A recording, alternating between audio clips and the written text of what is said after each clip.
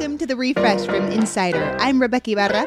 And I'm Kaya Moynihan. It's Friday, October 22nd, and we've got the latest news you need and want to know. Plus, we'll talk about why the pandemic made us all a lot more grumpy. And some of the brittleness, I think, that you rightly characterized there comes from not being able to help and feeling like nobody was helping you. But first, the latest. 2 judges have turned down legal attempts to block Biden's student loan forgiveness plan, including Supreme Court Justice Amy Coney Barrett. She's rejected a case brought by a conservative taxpayers association from Wisconsin. It claims the Department of Education is overstepping its role in managing student loans. Meanwhile, another case from 6 GOP-led states was thrown out by a federal judge who told them they lacked standing to proceed with their lawsuit. Standing is a legal doctrine, meaning the parties have to prove they were actually harmed. For now, it looks like millions will start getting debt relief from Sunday as planned. Elon Musk has big plans for Twitter if and when his takeover is finally complete. According to the Washington Post, Musk intends to lay off nearly 75% of Twitter's staff. That would take the company from 7,500 employees down to about 2,000. Twitter's current management had already planned to cut about a quarter of the workforce, but such a major cut would seriously impact the platform's ability to mitigate harmful content and prevent security breaches. Bloomberg reported that the Biden administration says it's considering taking a closer look at Musk's Twitter deal as well as his SpaceX Starlink satellite internet network, possibly subjecting them to national security reviews. It's pretty dismal news for Snap. The social media giant reported its slowest quarterly revenue growth ever. There's a lot going on. Fierce competition from TikTok, a broader economic malaise that's hitting tech companies especially hard. But Snap also attributed its struggles to advertisers holding back on spending, as the industry is still figuring out how to target ads after Apple implemented recent privacy changes. The silver lining is that the number of daily users is up, but unless Snap can figure out how to monetize that surge, the outlook is grim. The company said, quote, "Forward-looking revenue visibility remains incredibly challenging." In August, the company was planning to lay off around 20% of its workforce. Despite all the rumblings of a quiet quitting epidemic, a new survey found that 81% of US workers are actually putting in the same amount of effort or more than they were 6 months ago. Only about 18% of respondents said they're phoning it in or putting in less effort than they used to.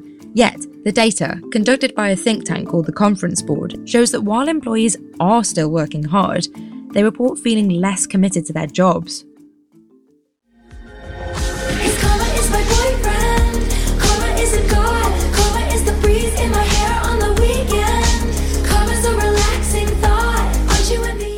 Taylor Swift dropped her highly anticipated 10th studio album last night. It's called Midnights.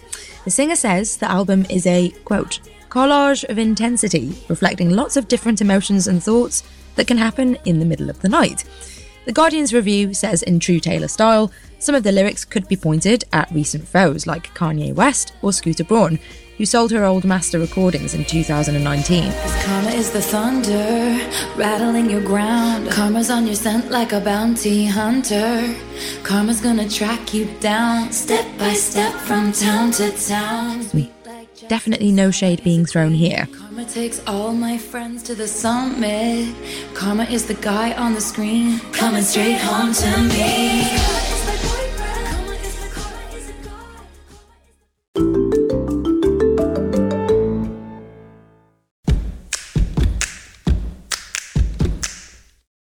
Here at The Refresh from Insider, we have the news you need and want to know, always up to date. And hey, if you like what you hear, help us keep the sound waves on by telling other people to listen to the show.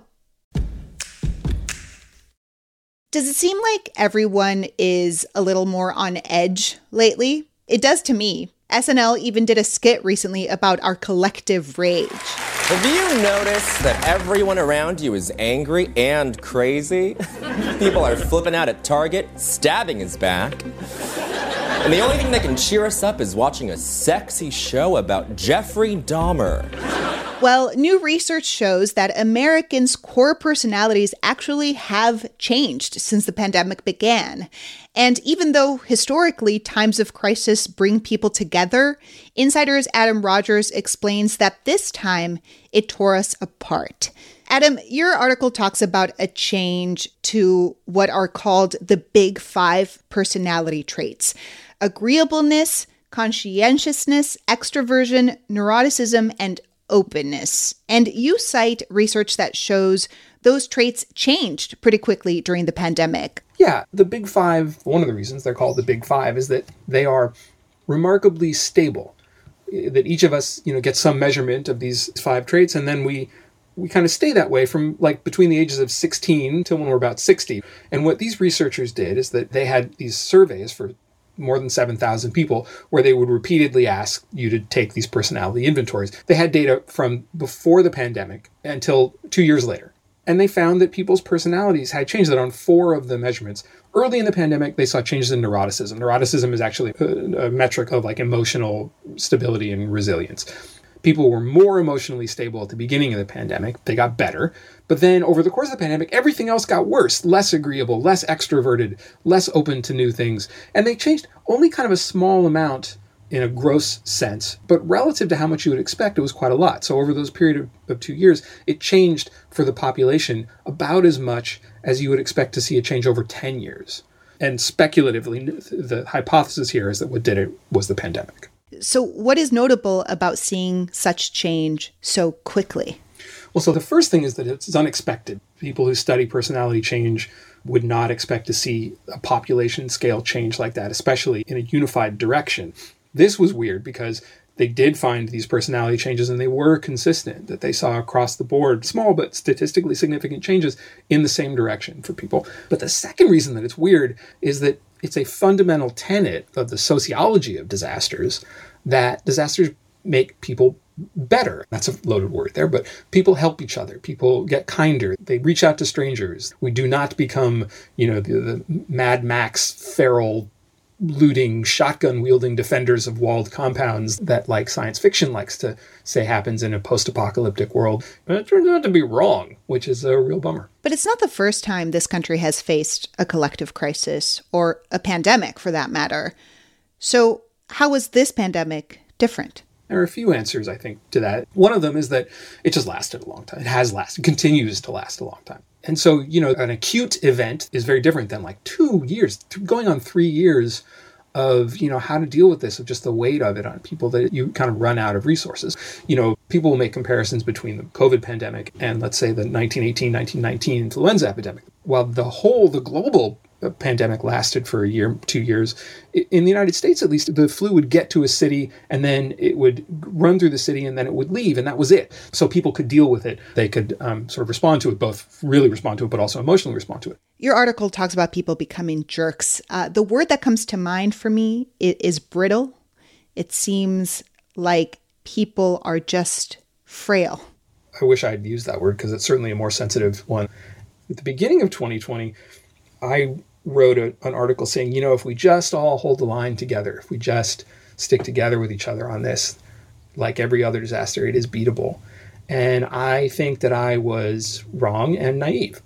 One of the things that happened, I think, is pretty well established, is that when it became clear, for example, that the pandemic had more of an impact on poor people and on people who weren't white, I and a lot of other people who wrote about it, both professionals and also journalists, started putting that in everything we said, thinking, well, you got to help people who are vulnerable, who are more vulnerable than yourselves. And in fact, I think it had the opposite effect. I think that it made people think, well, it's not my problem anymore. And some of the brittleness, I think, that you rightly characterize there comes from not being able to help and feeling like nobody was helping you. There's an abandonment in both directions that becomes very self-interested. And that, I think, is a catastrophic way to characterize or think about any disaster. And to see that in your neighbors and your fellow citizens and to feel it in yourself, I think the only, that's going to have an impact on your personality. You're going to get kind of brittle after that. Have any of the researchers you've talked to mentioned going back? Like, can our personalities change for the better going forward? Or are we just doomed to keep getting grumpier? Because this pandemic is never ending. One of the things that I think is fairly constant about my own personality is that I tend to be pretty optimistic. What personality change experts know is that the way that you change personalities is through small but constant and diligent effort. I still hope that what the pandemic could still teach us is how to be better with ourselves and with others. And you can take small steps. that move us to a place where we are our better selves. Adam, thanks so much for chatting. It is my pleasure, as always. Adam Rogers writes about technology and culture for Insider. Make sure to follow The Refresh from Insider on Apple Podcasts, Spotify, or wherever you listen to podcasts. And please leave us a rating and review. It helps other people discover the show. I'm Kaya Moynihan.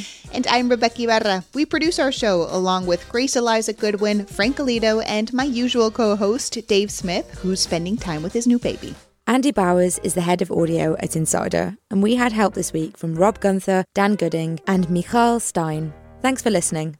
Have a wonderful weekend.